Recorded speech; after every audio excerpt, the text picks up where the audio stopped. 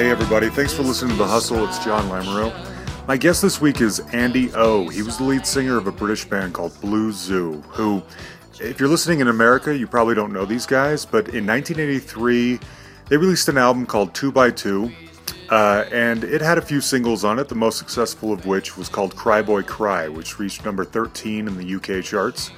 That allowed them to perform on Top of the Pops, and they had a brief moment there where they were getting big, but then the band quickly dissolved. And Andy kind of looked around for the next few years, kind of jumping in different genres, trying to kind of find himself and find another band that he could devote his time to, and nothing really took off. In our conversation, you're going to find out some of his conflicted feelings about the music and the fashion and the times that ultimately make up his legacy. And then what he's done since he turned away from music. It's one of the most drastic 180s I've ever heard of. Now look, you may not know these guys, but if you're somebody like me who appreciates 80s music, those of us who grew up in it, I think we have an ear for it, we love it. Check out Blue Zoo. If nothing else, check out Cry Boy Cry. It deserves to be one of the anthems of all time. Andy called me from his home outside of London.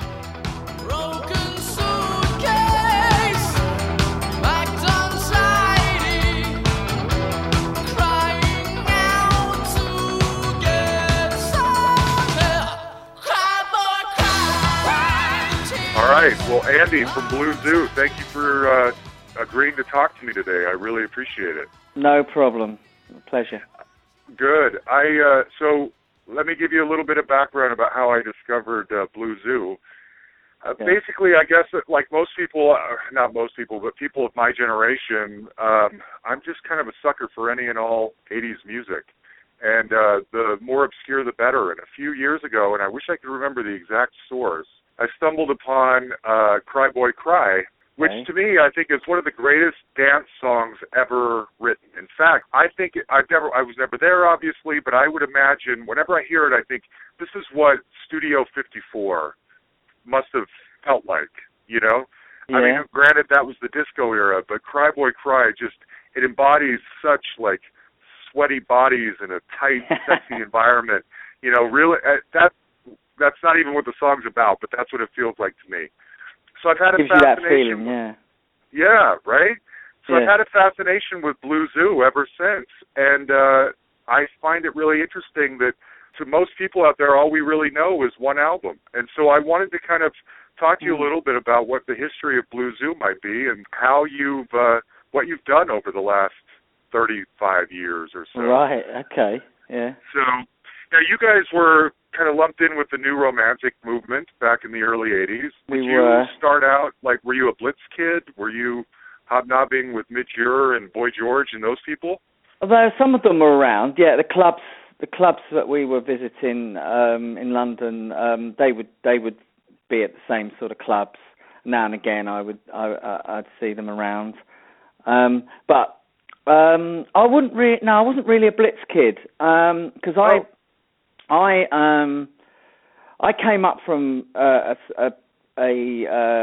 place called Essex.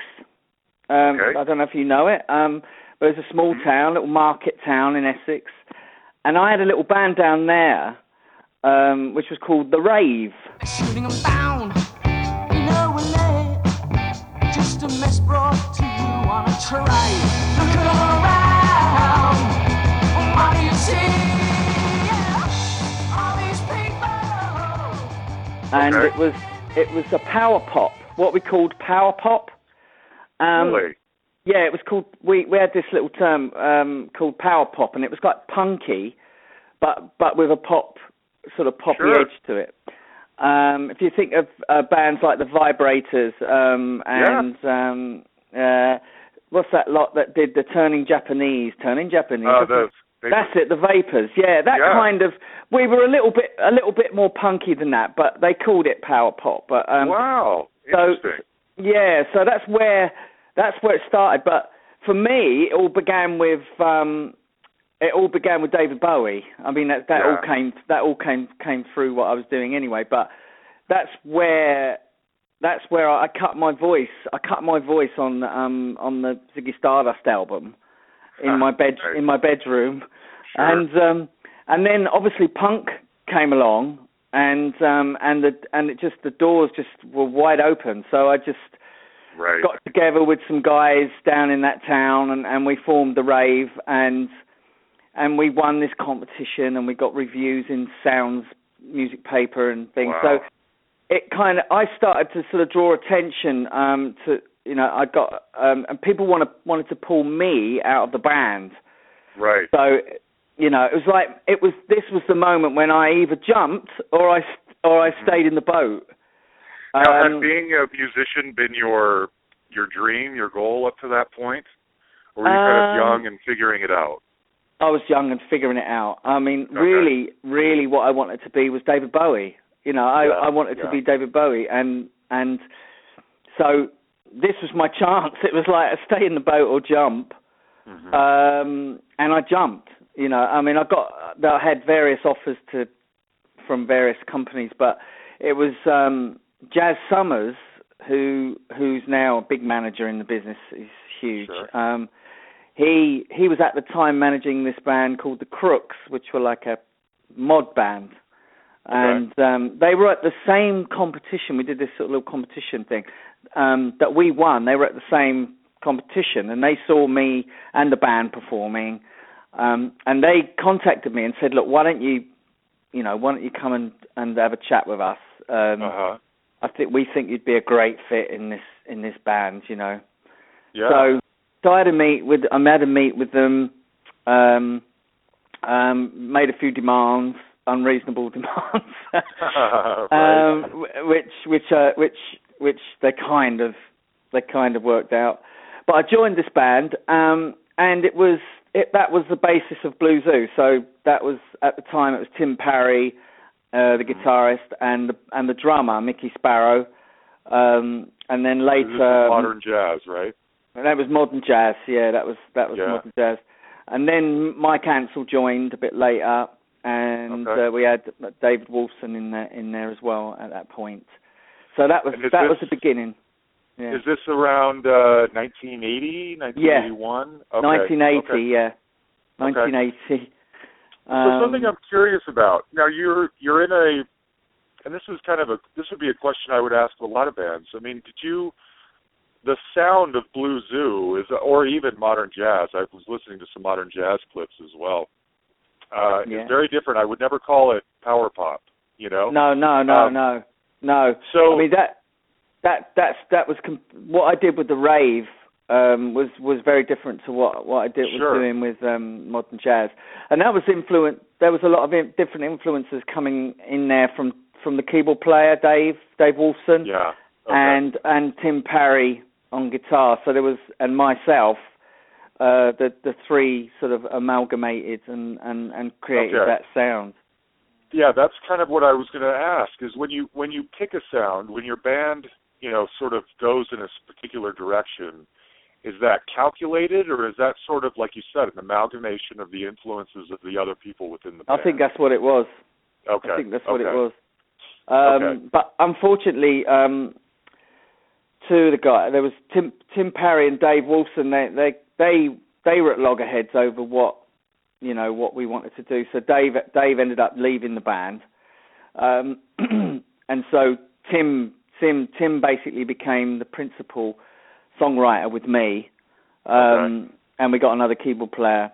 But that's very interesting because we are going to play. We've got a gig at the end of the middle of next month. We're actually going to be playing two of Dave's songs. So we've kind of gone full circle. We've kind of gone back around to those. Because what happened in the end is I think we chose the wrong. I think so. I think we went. Oh, really? I do. I think we went down the wrong route. But that's the route. That's the route Tim was really interested in going down, and obviously I was going along with it because we were writing songs together, and they were fine. But so when you say going down the wrong route, sorry, I didn't mean to cut you off. Yeah. But when you were saying you were going down the wrong route, you mean ultimately the sound of Blue Zoo was a poor choice that you kind of ultimately I think so differently. Really? Ultimately, I think it was. Ultimately. And what makes you feel that way? Because I think Cry by Cry, as good as a single as it was the kind of beginning of a direction that I don't think we should have gone in.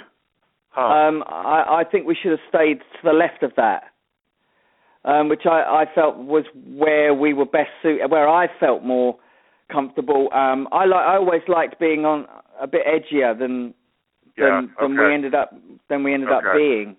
You know. Yeah. So a little too. I mean, so many of those '80s bands, and I say this with love in my heart. I mean, I believe that if you grew up in that time, your ear is just naturally attuned to things like synthesizers and drum machines, and so it's not. Some people have real issues with the sounds of the '80s. But that music is all very inviting to me. I love it. It's endearing. Sure.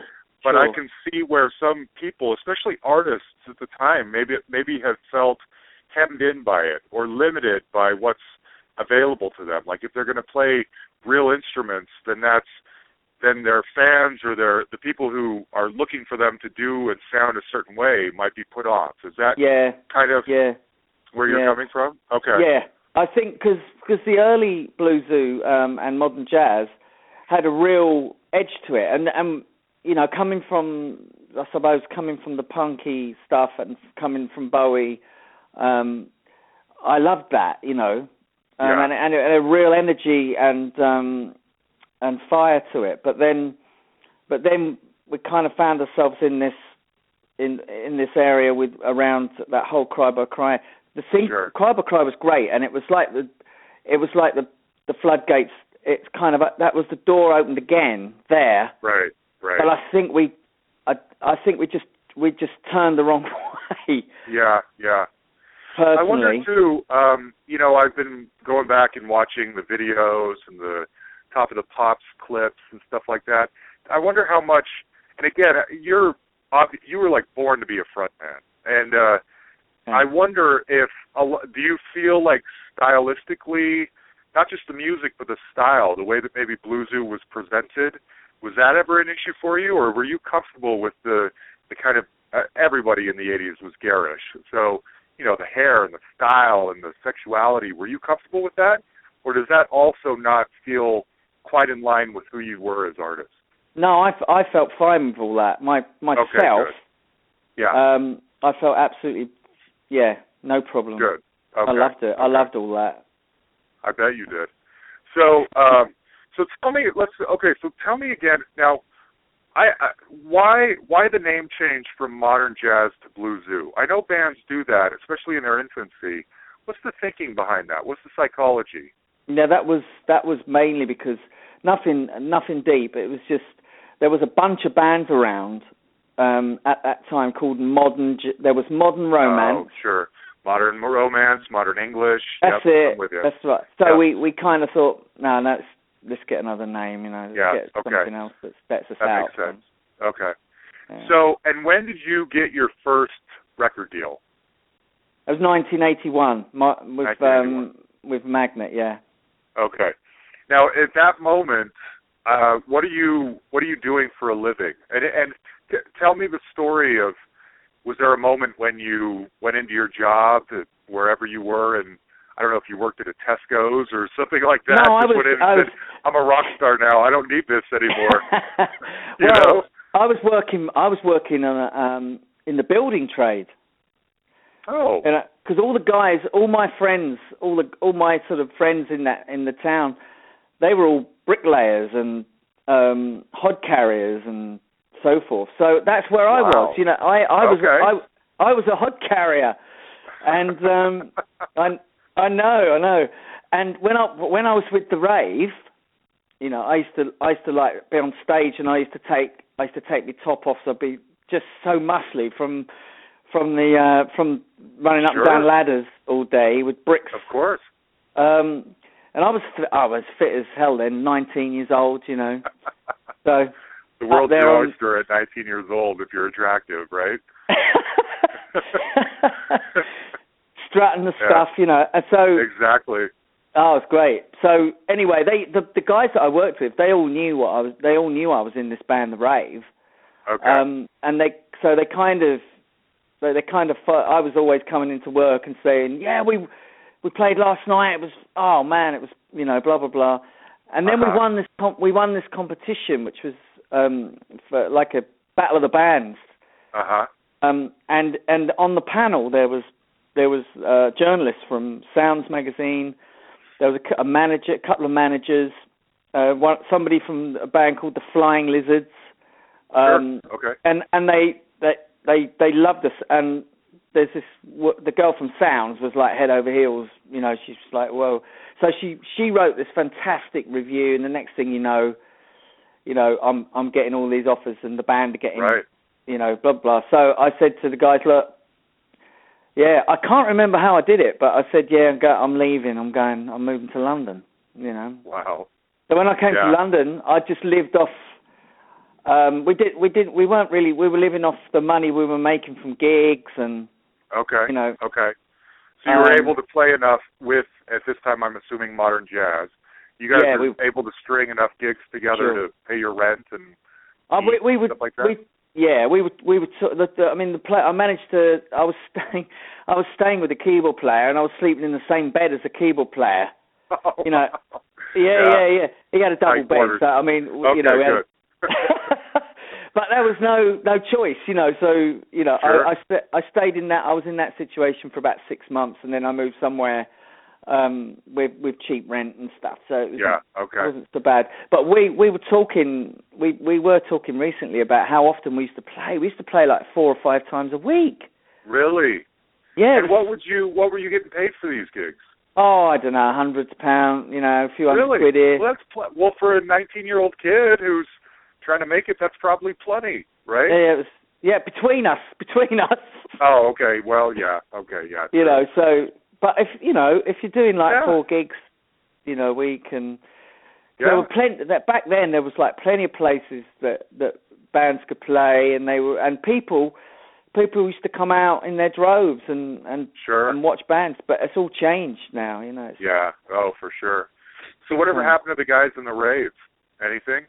Well, funny enough, one of them's living in Australia. He moved to Australia a long, long time ago, and he's just resurrected everything, and he's up on Facebook, and he's been putting up all this stuff, and all these old fans are coming out of the woodwork, and oh man, they were, it was great. I was there. I saw that gig. Yeah. I mean, we were only together for a year. Oh, we did. It took longer than that to actually get it to the point where we were playing lots of gigs and so forth. But really, as a really good little outfit, it was only about a year. That's amazing. That's amazing. Yeah, but it made such an impact. I mean, in the little town down there, it was. That's great. People still remember it really fondly. That's amazing. So that moment, you sign a record label, and how do you sign to a record label? You're being paid now to be a musician and working on a new album. How do you celebrate? Or do you? I don't think we did. Really? Yeah, didn't feel like a celebration. That wasn't like a inside. A goal achieved. Oh man, inside I was celebrating. Sure. Inside in my head, I was like, wow, because. It all happened, like people say, it happened so fast, It just went click, click, click, click, click, click, click. Yeah. Everything just all clicked. Okay. And the next thing you know, you got single out, and it's being played on the radio. And the first single being played on the radio, that's the most wonderful feeling, amazing feeling. Yeah. That is great. I mean, it's like, wow, that's nice. I can imagine. Do you remember where you were? Yeah. Do you remember where you were the first time you heard yourself on the radio? Yeah, it's on. I was in the flat down in where I was living. Okay. And everyone was, everyone had come out of their rooms and was listening to it on the radio. That's us. Yeah. And then you went back and got in bed with your buddy in the shared bed or whatever. Oh no! I'd moved by then. Oh, okay. Got it. you're on your own now. I was So I moved in with a family. Oh, really? But I got really friendly, and then ended up in a relationship with the daughter. What? Yeah. So I can imagine. It all got but they were all really excited. All the family and that were really excited that the single was on the radio, and that's great. So it was over the moon. Brilliant. That's great. So then, I mean, 2x2. I don't know how long it took you to work on that, but when it comes out, you've got it doesn't like blow up the world, but you've got some steady singles. Cry Boy Cry gets big. Some of the other ones are not as big, but they're heard. You're on top of the pops. What do you when you look back now?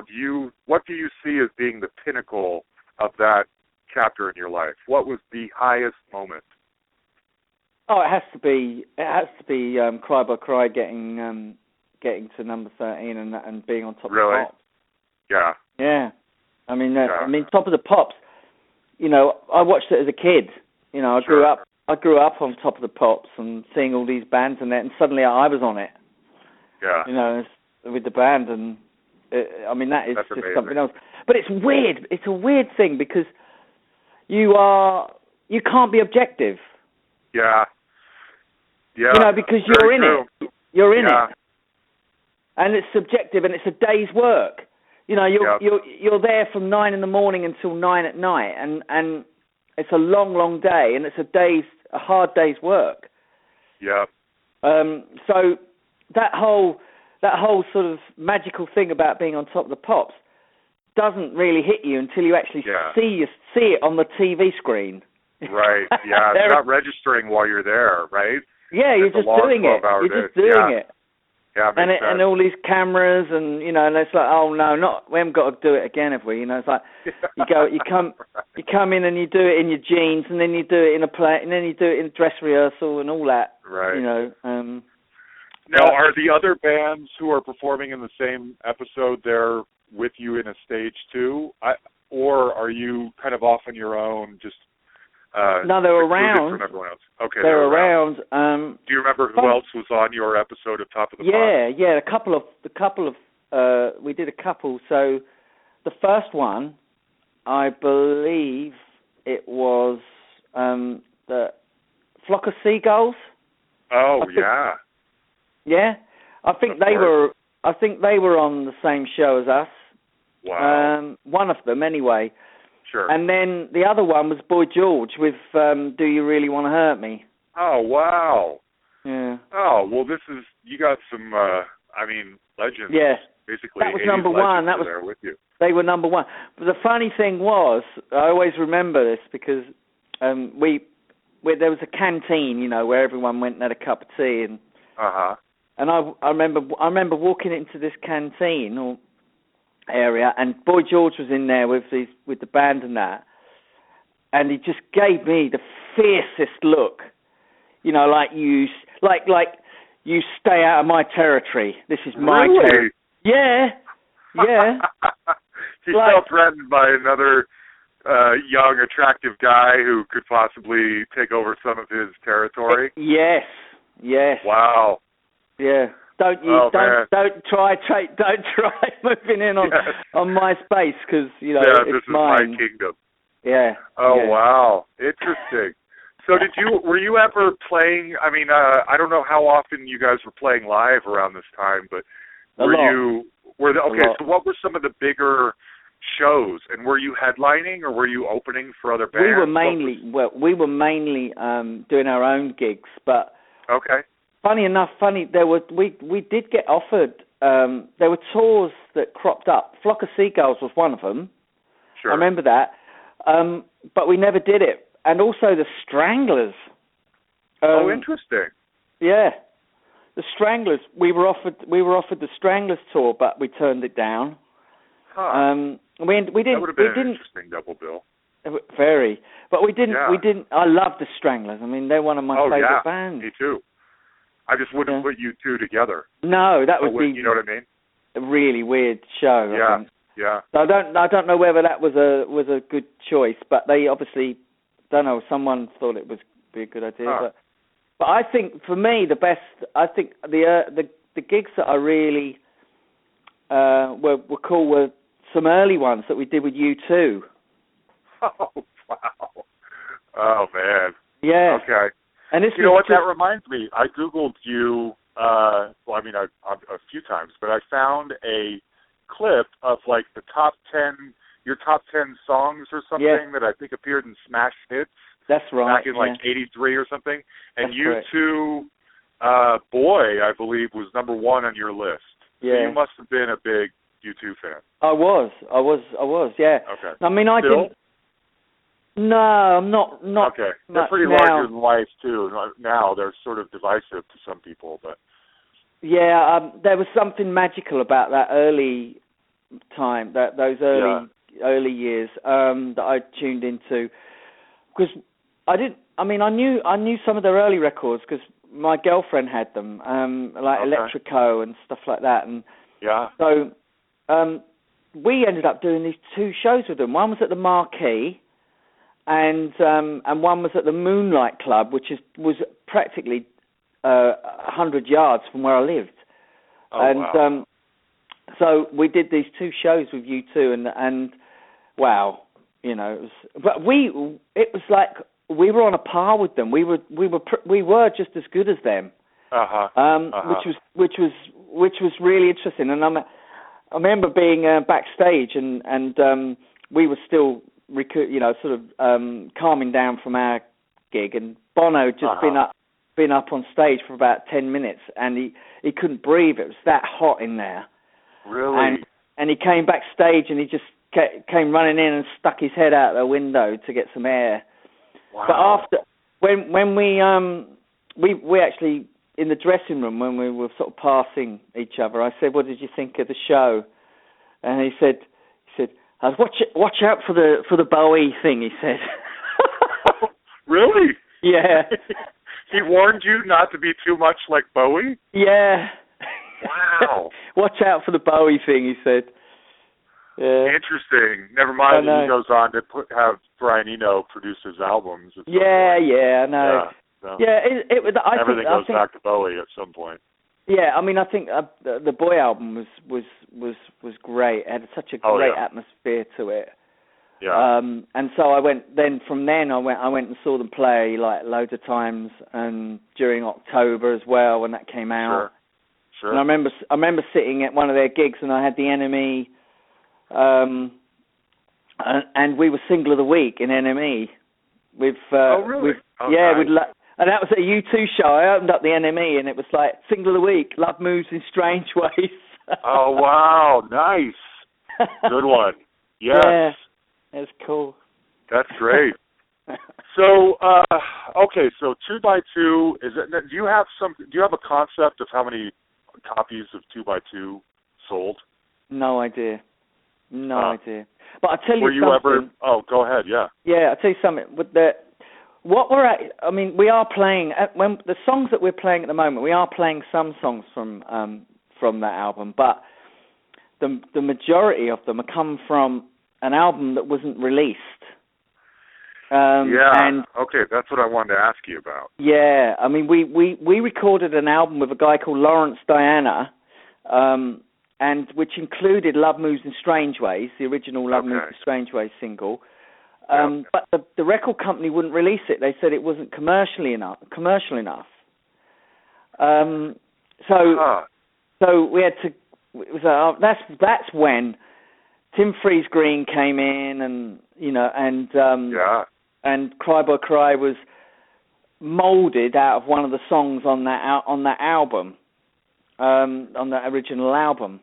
Right. So basically, we've gone back to that original album, and we're playing lots of the songs from it now. Okay. Is that what For All I Really Care is? Yeah. Okay. Yeah. I read about that, and I thought, I'm not seeing this album anywhere. No. For All I Really Care is, I think someone's just got a load of B-sides together, and okay. that is one of the tracks that we recorded for that I see. initial album. So I don't know where that. Yeah, it makes you wonder where people get this stuff from. Well, yeah, that's why I wanted to ask you about it. So, yeah, well, as far as most, go ahead. There's a ton of well, not a ton, but there's a bunch of tracks that people haven't heard. I thought so. Yeah. Because I've some of the, obviously there's some more recent live clips on YouTube. Yeah. And I'm noticing that there are songs I don't recognize. Now, my only frame of reference is 2x2, so I don't. And one of the things, it's interesting, but one of the downsides of interviewing of more obscure bands like you guys is that there's not always a lot of information out there. You really have to kind of search to find it. So I didn't know if there were albums that were produced and released that just never made it to the States or never. So as far as most people know, 2x2 is all we have of Blue Zoo, right? Yeah, I have been trying to get that first album out. Trying to get hold of the original recordings, or and to get it out there, or even to re-record those tracks and get it out there. But so 2x2 is not the first album. It was. Yeah, it was. Eventually, it was the first album. Oh, so this other album you're talking about was pre-2x2? Yeah. Oh, okay. Now Now I was wondering. Okay, now I get it. So you go in, you guys produce an album, and the label doesn't hear a single. They put you back in the studio with Tim Freese-Green, who I'm a huge Talk Talk fan. So me too, you might have to tell me a little bit about Tim Freese-Green at some point. But they put you back in the studio with him, and you guys all create 2x2, and that's what ends up getting released. That's correct.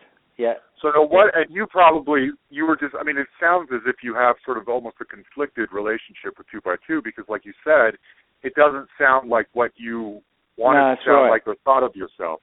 So you probably have more affection for that first album that never saw the light of day. Yeah. I mean, interesting. Yeah, I mean, there are some songs on 2x2. I just think that 2x2 became a kind of a. It carried some of the songs from that first album, and then, but it also carried new songs that came off of the back of Cry Boy Cry. So there you've got kind of a conflict there with the songs in many ways, but they were kind of re-recorded and made to sound more like each other, of course. Got it. Sure. When you know what they kind of originally sounded like. Interesting. Yeah, okay. I mean, I remember having a dust up in the record company. At that there was a cross. There was a definite. These moments when there's a crossroads, and it's like Tim Freese-Green picks out this track and says this. He's listened to that album, the first album, and he's picked out some tracks that he thinks will be good candidates. And one of them was this song called "Turn and Face the Wall," which became "Cry Boy Cry." Cry Boy Cry. Yep. And John's Lost, which was on there as well. So that we re-recorded those with Tim at Battery Studios in Willesden Green. But that point, I kind of had to sort of bite my tongue. Right. So did you prefer Turn and Face the Wall to what became Cry Boy Cry? No, because I didn't actually. To be honest, I thought Cry Boy Cry was actually better. It was it was a better song in the end. But like I said, the songs that came off the back of that. Yeah. Okay. Nah. Yeah. Are you still a fan of Forgive and Forget? And no, not as much. Okay. No. Okay.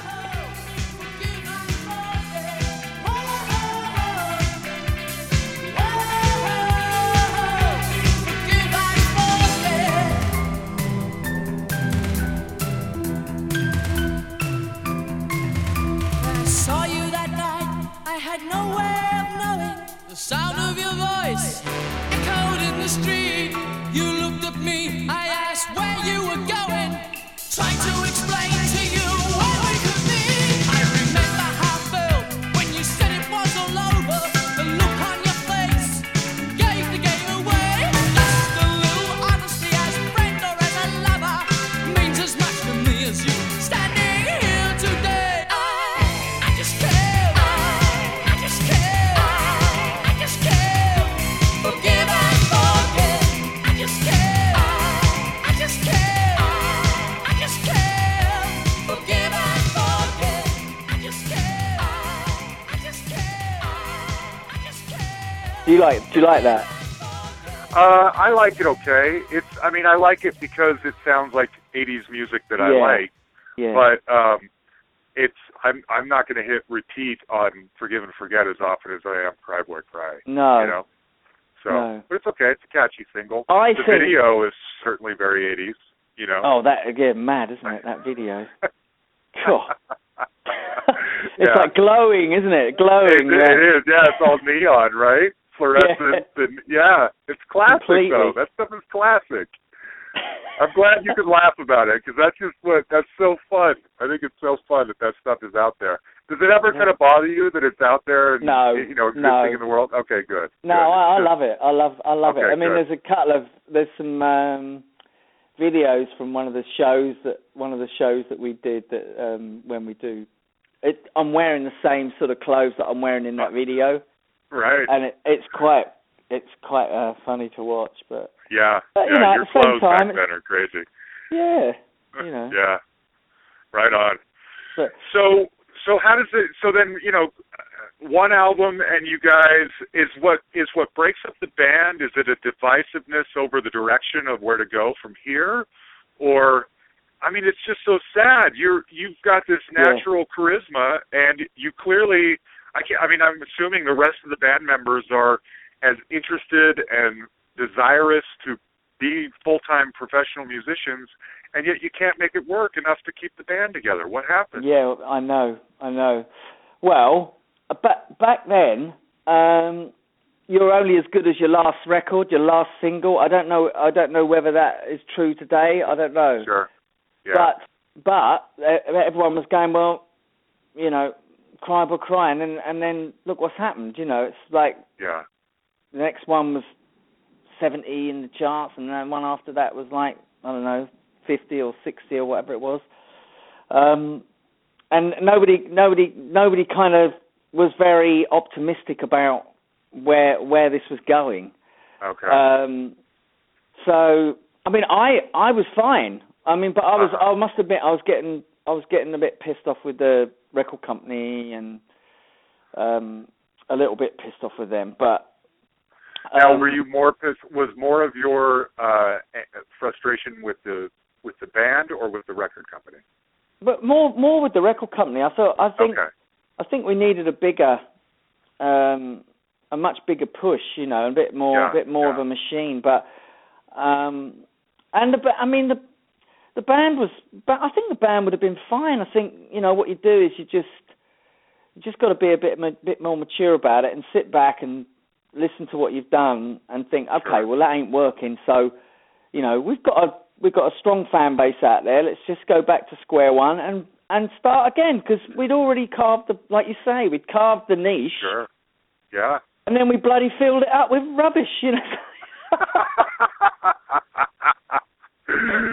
Oh, man. But there is some name recognition out there. I mean, there was in 1983 or whatever, so you could have...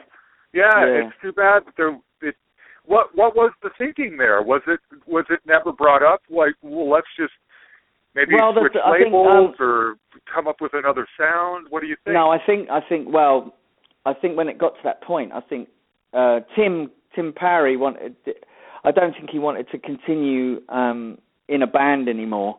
I think he wanted to get into production and maybe management at some point, which he did do in the end. So basically, that would have been left just me and the guitar. I mean, the bass player and the drummer. But then the record company wanted to keep me as they wanted to push me out as a solo artist, which I could have easily have done, but I didn't want to be with them. anymore. Oh, you didn't want to be with that label anymore? No. So okay, I kept writing these. This is true. I kept writing these really rubbish songs. Like I didn't do myself any favors, but really bad. And they were going, well, look, without Tim, he can't write nothing. He's right. So they ended up letting me go, but it took quite a while to get away. And you wanted to get let go. You were writing rubbish on purpose. Yeah. Just to have your freedom and kind of start over somewhere else. And, yeah. Pick up the scraps. Okay. Yeah. And then I remember the last time the band were together, Blue Zoo. We had this song. We had that last single, "Somewhere in the World" of the Cowboy Smiling. Yep. And they loved it in I think France, and we flew out to France to do a TV, and Tim wasn't on the flight. It was some other guy. What? And I didn't even know. I didn't even know that Tim wasn't going to be there. It was this new, a new guy who I think now plays guitar with Take That, and oh, really? Yeah, he's quite a big. Interesting. He's quite a big guitarist now. But I had very little to do with him. That was the last. That was the last sort of Blue Zoo moment when we went over to France to do the Cowboy TV. Jeez. Yeah, and then I got various offers which I didn't take because I was on an artistic journey. And I did not want to. Well, what was being offered was like, will you come and join our band, and and will you do our songs and things like that. Any offers that we would know? Yeah.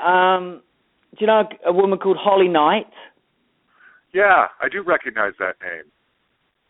She wrote "Love Is a Battlefield." Yeah. Okay. Yeah. The Pat Benatar song. Yeah, that's correct. Yeah. Well. Okay. Well, the manager of Blondie, or the producer of Blondie, sorry, the producer of Blondie, whose name escapes me, he was working with her, and she wanted to get a band together, and so he said, look, if you want to get a band together, you need a good front man. This is your man. Yeah. Right. So she contacted me through my management, I think, because I was still with Jazz then, but I think he'd handed me over to, I was being a real pain. Sure. One of his right-hand men or whatever. So they were dealing with me at that point. And so this stuff came in from America, and they said, yeah, she's really keen, she's going to come and meet you. So she flew over, and she came round to my flat, and she said, right, these are the songs, and so she was playing them, and I was looking at them, but I was not in that frame of mind. I wasn't in that space. Yeah. I was in the space, no, I'm not singing other people's songs, I'm singing my songs. Right. It's like saying to David Bowie, but Bowie gets a call from, I don't know, Lou Reed, and Lou Reed wants him to sing all of his songs. He wouldn't do it, Yeah, right. So, so unfortunately she went home empty-handed, but it didn't last. Yeah. But the offer was there, and they were going to put me up. They were going to give me a flat in LA, and and so forth. I know. Okay. I know. Do you have regrets about that time? No. I mean, just the whole Blue Zoo chapter of your life. Do you have regrets? No. No. Okay. No. I mean, if I'd have stepped out with Holly Knight and done that whole thing, who knows where it might have gone from there. But but I was a bit too much of a, I don't know, bit too artistic to do that. I think. Okay. At that point. So at what point did you kind of decide, it sounds like for a few years, if I remember right, up into like maybe even the early 90s, you were still kind of out there as a musician, trying to make things happen. Was anything happening that was happening well enough to sustain you? Were you still able to make a living as a musician? No, it's really difficult. So after Blue Zoo, I formed this little outfit called Sky Western Crooked, which was basically it was a writing exercise for me. It was I was forming something else at that point with these guys, and I was getting into different bands, REM and so forth. Sure. And then I actually secured a publishing deal with Warner Brothers. With them, and then that sort of came to an end after a few years, and then I formed what I think was my best band. Really? Yeah, called the Mother Hive.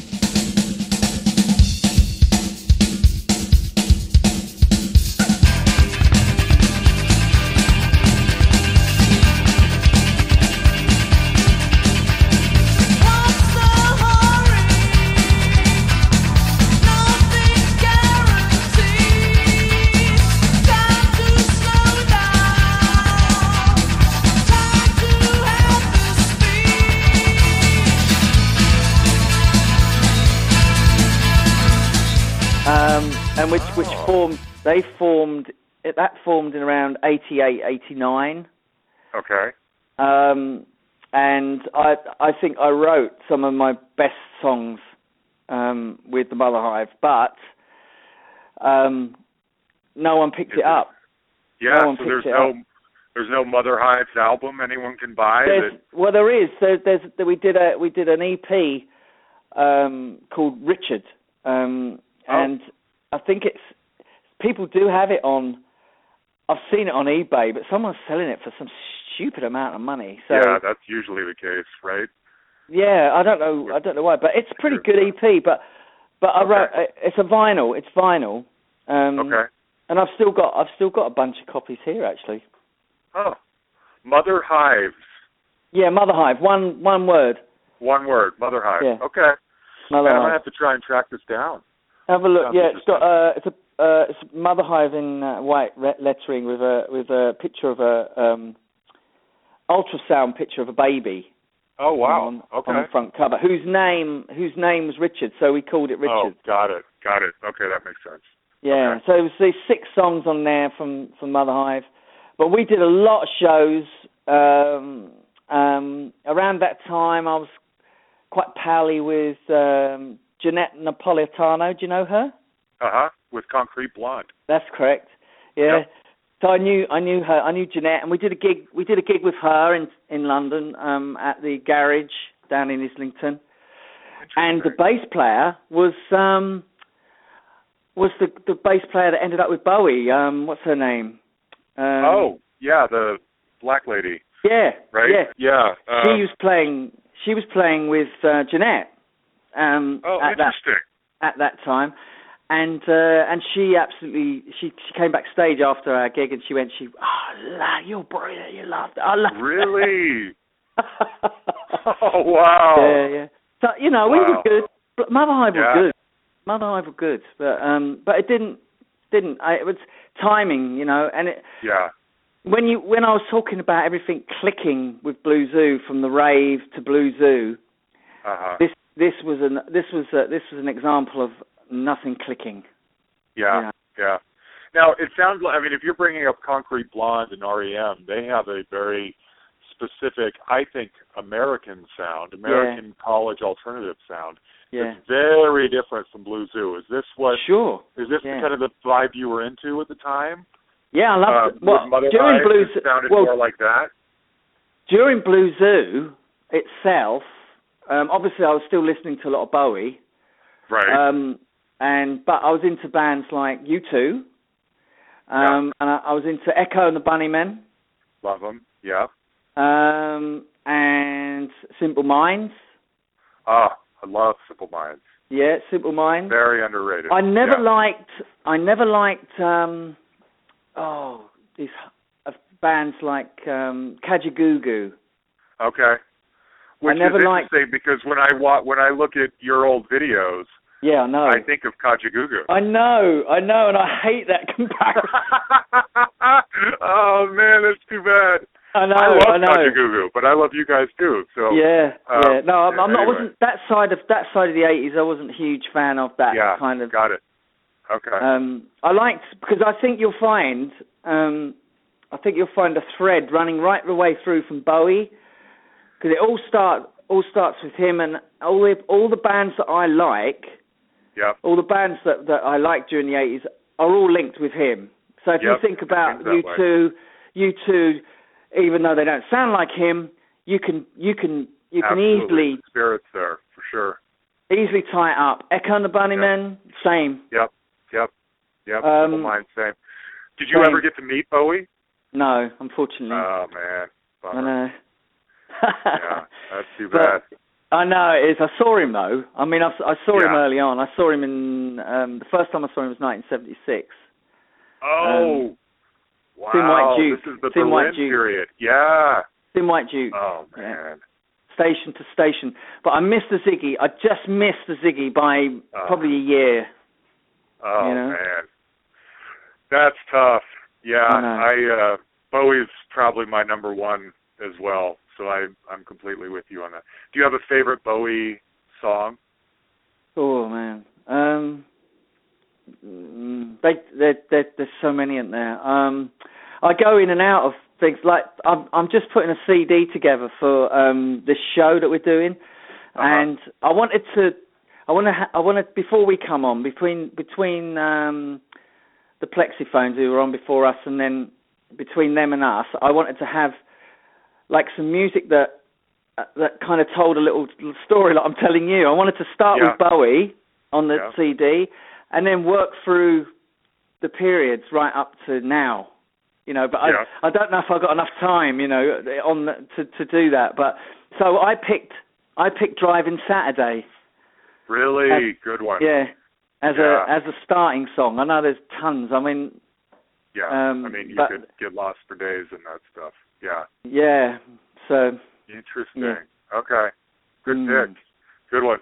Yeah. So then we're up to now early 90s, and music's not happening for you anymore, and you're basically a frontman without a band, and you get into mushrooms?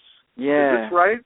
So tell me first of all, explain the mushroom business that you start, and but almost more than that, how does it feel? Do you remember the moment when it's horrible. Finally hit you, I have to go back to being a regular guy? I mean, I've spoken about it a couple of times to people because you feel it, but you don't really express it. You know, you're not really expressing it. And it was a lot of years went by before I actually said anything to anyone. You know, because coming from where I did, you know, it's like a working class guy, and I broke away from the kind of life that I didn't want to lead, and you know, and became something that I never in my wildest dreams I just thought, wow. And then the rug is pulled, and suddenly you're on your face, and finding it difficult. You have to eat humble pie. You know, you have to swallow. Yeah. And you have to go back to work. I mean, I was the things I did. I mean, it's like working in a greengrocer store and selling newspapers outside of a tube station. And you're doing that after the music has. Oh my gosh! Yeah. So you think, oh my God, what am I doing? Yeah. Are you married or do you have kids or a family? Or anything like that I'm married now. I got married 4 years ago. No, 3 years ago. Sorry.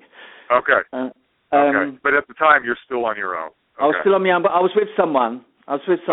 I was with them for quite some time, but we never got married, and we didn't have any kids or anything. But so there came a point where I thought, right, I think maybe I should give this a rest.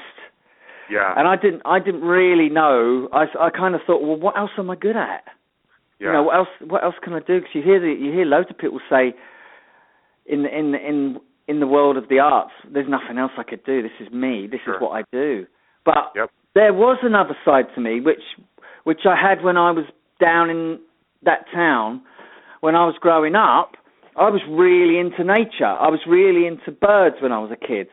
Interesting. You know, I used to paint birds and draw birds.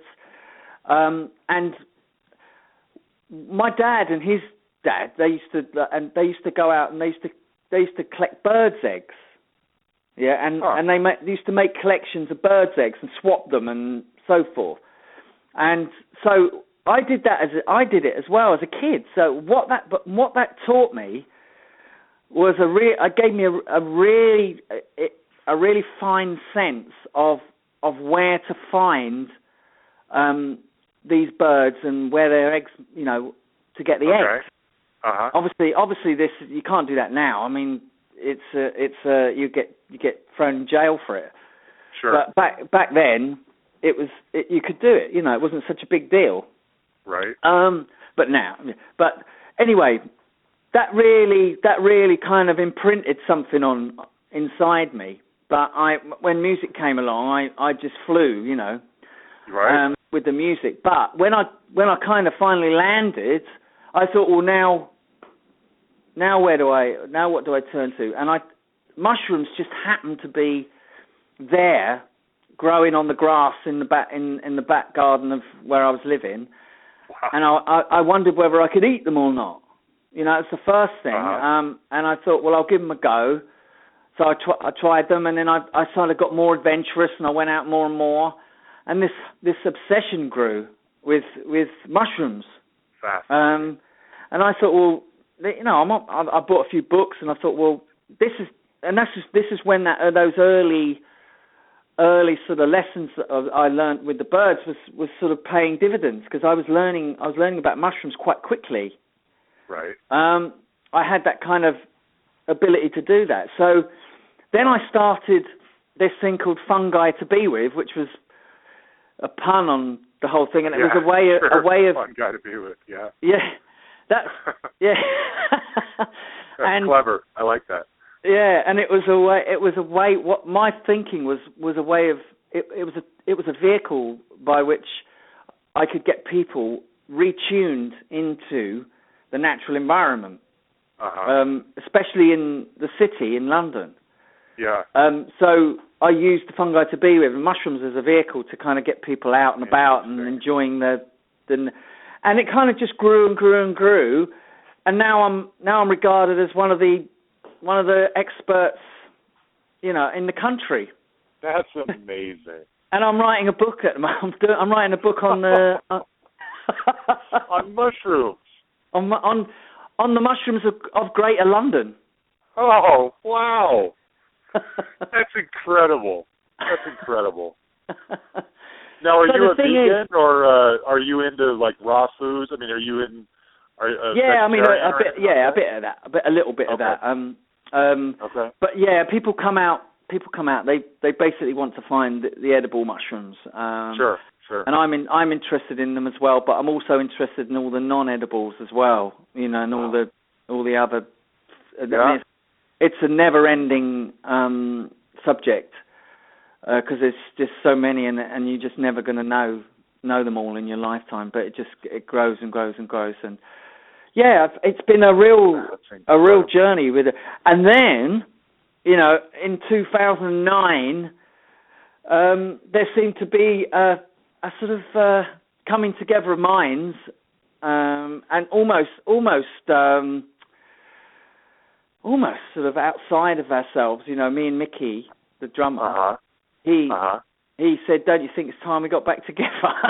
Wow. And I said, "Well, it's funny you should say that. I was thinking exactly the same thing, you know." And so we all met up down in Soho for a drink. And Tim Parry was actually at those early meetings, and wow. I thought he might come on board, but he wasn't interested. Yeah, so. Wasn't into it. Nah. And it was. Then we got into rehearsals and we kicked up again. That's amazing. So now, I mean, So let me tell me. I'm going to paint a picture. You tell me if I'm right. So you're becoming this expert in mushrooms, and this becomes your livelihood. I'm assuming if you're kind of it's a small niche, but if you're the expert, you probably make a decent living as an expert. Yeah, or I mean, there's quite there's quite a few different things that I do. I do walks, I do workshops, and I do surveys, and I do these breakfast, sort of extravaganzas, fungi extravaganzas. Okay. So interesting. Quite a few different things. Yeah. Okay. They all together, those make up your livelihood. Yeah. And then in 2009, the band starts talking about getting back together. And how often now do you guys play gigs? Well, not enough. Not enough, really? No, because we played last spring, and then we didn't see each other until about a few weeks ago. Oh, really? Yeah, a long time. But in the meantime, there was some remixes done of Somewhere in the World There's a Cowboy Smiling. Yeah. Because we went to Germany last year and played over there, and we played in this club that we played in Mönchengladbach, and apparently this particular single was massive there, which I didn't know anything about. I knew nothing about any of these things. I knew nothing about the fact that we were huge in the Philippines. Yeah, I was going to ask you about that too. Yeah, I knew nothing. Are you not getting paid for any of this? I mean, are you not getting any kind of royalty? Or are you just not really watching the specifics of where the money's coming? Well, we did get with the remixes. They're all on iTunes. So they're the only things like on Spotify. 2x2 is not on Spotify. No. Yeah. I think it needs to come via a company, doesn't it? Well, now it was re-released by Cherry Red. I know, but they've done. I asked them about this. I said, "Well, is it going to go onto iTunes?" And they said that they can't do that without. That it has to come from the record company, which is Warner Brothers. Oh. They can't. That's apparently, a shame. I know. I think it's because. I mean, the thing is, Cherry Red, they don't pay royalties when they do these CDs. Oh, they don't. No. Oh.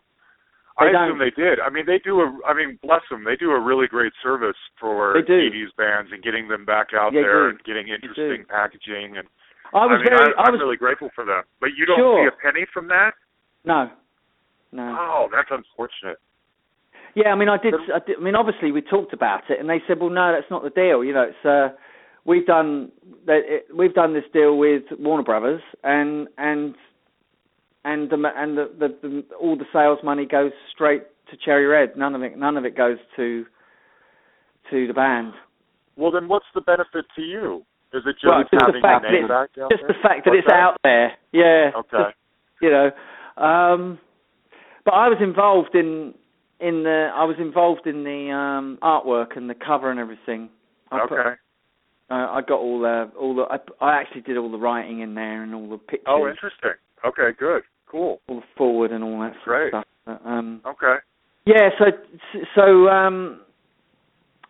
a shame. I asked them about because I asked them about iTunes with 2x2, and they said that Warner Brothers were planning to do that, but they ain't done nothing. They've done nothing. Yeah. I could upgrade now, but this was when I first discovered you years ago. Cherry Red had not re-released 2x2, and so I had to download it, illegally. I was curious about what. Yeah. I mean, I hate to admit that, but in some ways, I mean that's unfortunate for the artist. But it's a great way. I've discovered so many bands that way, because there's so many bands out there that are obscure that more than anything, I would love to put money back in your pocket, but the channels make that difficult sometimes. Yes, I know. You know what I mean? I know. Yeah, absolutely. I mean, the singles, the remix cowboy singles. I mean that's being monitored. Yeah. I mean that's been. Okay, people good. have to pay to get that. But with the bloody album, what was your thoughts on Love Moves in Strange Ways, out of interest? It's not one of my favorite songs. I like it. I was listening to there's a really slowed down version on YouTube, a live version, I believe. Yeah, acoustic. And I was reading the comments on there, and some people were preferring this slower down live version, and some people prefer the album version. Yeah. I think it's a nice, it's a beautiful 80s ballad that I would imagine really means a lot to the people who heard it back then, and it still resonates for them. You know what I'm saying? Yeah. But you seem to really come to life when you perform it live in the snippets I've seen on YouTube. Is that a particular favorite of yours?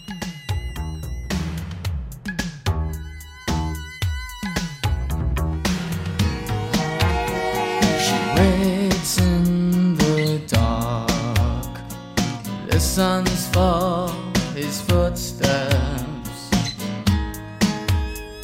and looks at the time, a moment of decision. Can this go on? He only thinks of himself,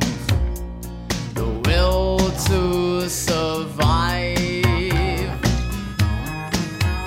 walks into the room, looks at her face. She's silently weeping, and two hearts beat together. Love moves in strange.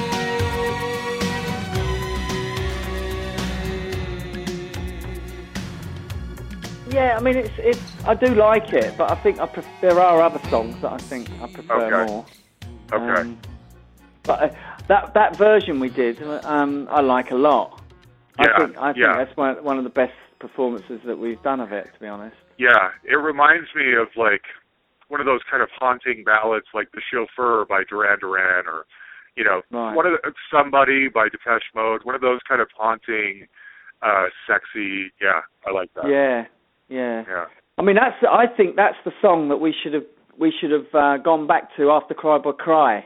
I had a feeling I wondered about that, and that seems to be the one that gets, like, maybe, I don't know, but again, I'm just going by what I can find on YouTube. That seems to be more of like a crowd favorite or a fan favorite. Yeah. Was it ever released as a formal single? Yeah. It was. Okay. Yeah, it came out, got Single of the Week in NME. Oh, that's right. Okay. Yeah, but it didn't do anything, and then so we re-released it again. We put it out again in a shorter version, because the original was like 4 minutes or so. So we cut it down to 3.5 or whatever. But it still didn't do anything, so we kind of gave up. Oh, that's too bad. But after Cry Boy Cry, having sort of got to that and got everyone looking and listening, we should have then done that again. Yeah. Put that out, because that I think it would have gone then. I think you're probably right. The ladies love the ballads too, Yeah. And I think you probably could have capitalized on that. So I'm curious about something else. I mean, it sounds like they're just Blue Zoo. Are you playing like what, once a year, maybe a couple times a year? Yeah, at the moment, it's I'd like to play more. It's just creating the avenues. Yeah. Do you not get invitations? That's the problem. John, with being an 80s? Obscure band. Yeah.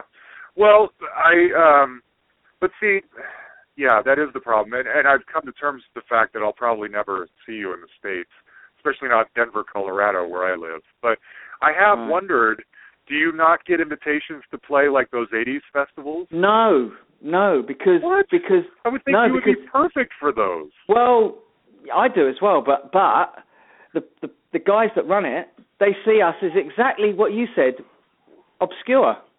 and they want bands. They want bands like Howard Jones and Nick Kershaw and and all these kind of bands that have had a number of hits. Number ones and twos and so forth. Right. There is a show going on in Hyde Park. It's this summer. I think it's called Let's Rock London or whatever. Which I think we should have been on that, because there's acts on there like Brother Beyond. That are obscure. Yeah, exactly. So but then what that comes down to then is that you need someone who's got their finger on the pulse. Yeah. And we don't really have anyone representing the band like that. So we're kind of on our own with it to a large degree, and we do get a little help here and there, but we haven't got a manager steering the. Yeah, every year that big, I'm blanking on the exact name of it, but that big 80s festival every year, I think it's in August. Yes, Rewind. Yes, Rewind, that's it. Yep, yeah. Rewind. That gets shown on television here in the States, and of course I watch it with bated breath every year. And I remember a couple of years ago, they played Modern Romance, who I had never heard of before, and now I love Modern Romance. But, I mean, if Modern Romance and... who else was on there? This kind of a soul band called Odyssey, and there's bands that are great, but that are just as obscure, if not more, I would think, than you guys. I agree, completely agree with you. Why can't Blue Zoo play, in the afternoon on a Saturday to a couple thousand people and get everyone dancing to Cry Boy Cry and everything else? Exactly. I don't know. We've actually approached these people, the people that run these things. We've approached them a couple of times. Ourselves, and we actually did get an agent involved last year, and he seemed to think, you Cry Boy Cry. I think Wow. I think he ran into trouble as well. Oh no. This is a missed opportunity, Andy. It's so obvious to me. Just let Blue Zoo kick the whole thing off. I know. I could see it. Oh my gosh. I know. But maybe it'll come. Yeah, maybe. Before we all drop dead. Well, and that's what I was going to say too. I mean, you still look great. You're still fit. Everybody's fit. It's like, get them out there. I know. I know. If Blancmange could go out there and play their couple of hits, then Blue Zoo should be able to do it too. Completely. I completely agree. And again, it's. You just don't know you don't know why that is. I mean, I think when we play the gigs, they're so good. The shows are so good, and you come off buzzing and thinking, the best thing since sliced bread, and you think, sure, God, you know what? We should be up there. People will love this. I know.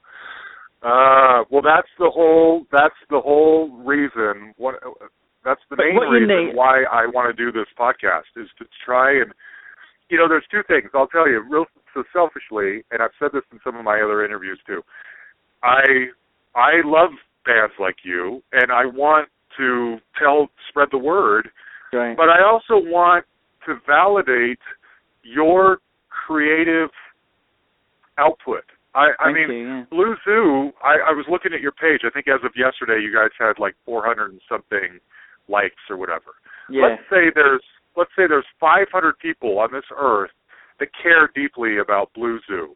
Well, I'm one of those people, and I want to validate and let you know that I appreciate what you did. And yeah, it was 30-something years ago, but it matters to me, and I'm still touched by it and moved by it. And so I am grateful for you and what you do. And I hope so much that you get another chance to at least be heard. Get people turned on. It's good stuff. Yeah, thanks. Yeah, I hope we do. We do these shows, and the thing is, what's nice about not playing very often is you can really charge up again. So when you go out and play, it's like the first time again. It's got that real electric edge to it. Sure. And I love that. It's like the first time when we went and played again after 30 years, and with the first gig we did in 2009, 10 or whatever it was, I mean, that was just like, what? Yeah, what was that like? It was fantastic. It was just Really? walking out. Yeah, it was great, you know. Yeah. Because we went right back to the beginning. We did I Shoot Sheep, and in my sleep. We did Ivory Towers, and it was just, and the crowd, it was packed. It was packed, you know. People wanted to be Do you know there. how many people were there? I must have been about 300, 400 Okay, or so. good. But yeah, it was a lovely atmosphere, and it was a mix of people from all over. And so you just hope to keep doing that, you know, and then hopefully, you know, someone will, because we've had people come along, because the guitarist in the band now, Tom Morrison, he's actually working in the business. He produces, he writes music for, you know, various things, but so he's dealing with people in the business all the time, and he's done sound for what's her name? It's a Heartache. What's her name? Bonnie Tyler. Tyler. Sure. Yeah, Bonnie Tyler. And he invited her manager to come and see us, and he said, "Oh, do I have to?" You know, and Tom said, "Yeah, come down. You know, you'll like it." He was completely blown away, and he was like, "Yeah," and he was like, "What? When's the next one? When's the next one? When's the next gig?" Yeah. You know, and then, so he got onto this agent and said, you've got to do something with Blue Zoo." Yeah. You know, he said. Yeah. But we went and saw the agent, and he said, "Yeah, Club of Cry, yeah, blah blah blah." He said, "I think you can get something out of this, you know, do the blah blah." And he said, "Look, give me some stuff, and I'll throw it out there. If I get anything back, we'll go from there." But he got very little back. Yeah. Oh man. And he's not prepared to work it. Yeah. Because you know you can throw stuff, but it might not stick to start with. But if you push it a bit. Yeah. You know, then people might sit up and say, "Okay, we'll try." And you know what it's like? It's favours, isn't it? It's doing favours all the time. Sure. You know, people need to want to do favours for you. Yeah. Well, I'm in shock. I mean, I think with the resurgence that 80s music gets, not to pigeonhole you. I mean, I know some artists are very reluctant to be pigeonholed in that 80s box, but I only say that because it would provide you an outlet to be sort of relaunched, you know? You would align yourself with this very passionate 80s fan base that is now being marketed to with rewind festivals and particular radio stations and stuff like that. But then kind of use that as a launching pad to say, this is what we're really about, this is what we're doing. And I just think it's a missed opportunity. So, sure. I mean, maybe what will happen is people will get so sick of seeing the same bloody bands year after year that they'll eventually come calling, you know, and say, "We need you on the bill." Yeah, that's true. They'll get to you at some point, right? Exactly. They have to. I hope so. Yeah. As long as that's right. Well, this was great talking to you. I so appreciate all of the time that you've given me. And I really love Blue Zoo. I've been fascinated by you and your story for a long time. And I'm so grateful that you gave me the time. No problem, John. It was good talking. Yeah, and I wish you the best of luck with everything else, and maybe we'll connect up again down the line. Sure. Okay. All right. Take care. Good luck with it. Good luck with the podcast, Thanks, mate. man. I appreciate it. All right. Bye-bye. All right. Cheers. Bye. There you have it, AndyO. Can you believe that? Mushrooms. You go from being a rock star to a mushroom expert. That's crazy to me. Andy was a really great guy. I wish him the best. In the weeks ahead, we're going to be talking to Marge Raymond, who, if you listened to the introduction to this podcast, you know that she was really one of the inspirations for starting this whole thing. Really interesting lady, full of tons and tons of stories. Wait till you hear some of the people that she knows and have rubbed shoulders with. And then in the weeks ahead, we're going to do a series of 80s one-hit wonders. I'm not going to tell you who they are. I kind of want it to be a surprise. But if you were paying any attention at all to 80s music when you were growing up, these songs will be very familiar to you, and it's fascinating to hear some of the stories behind them. Huge thanks to Aaron Syrett for producing this and every other podcast. We couldn't do it without him. And if you want to contact me, send me an idea for the show. It's thehustlepod@gmail.com. Thanks, everybody.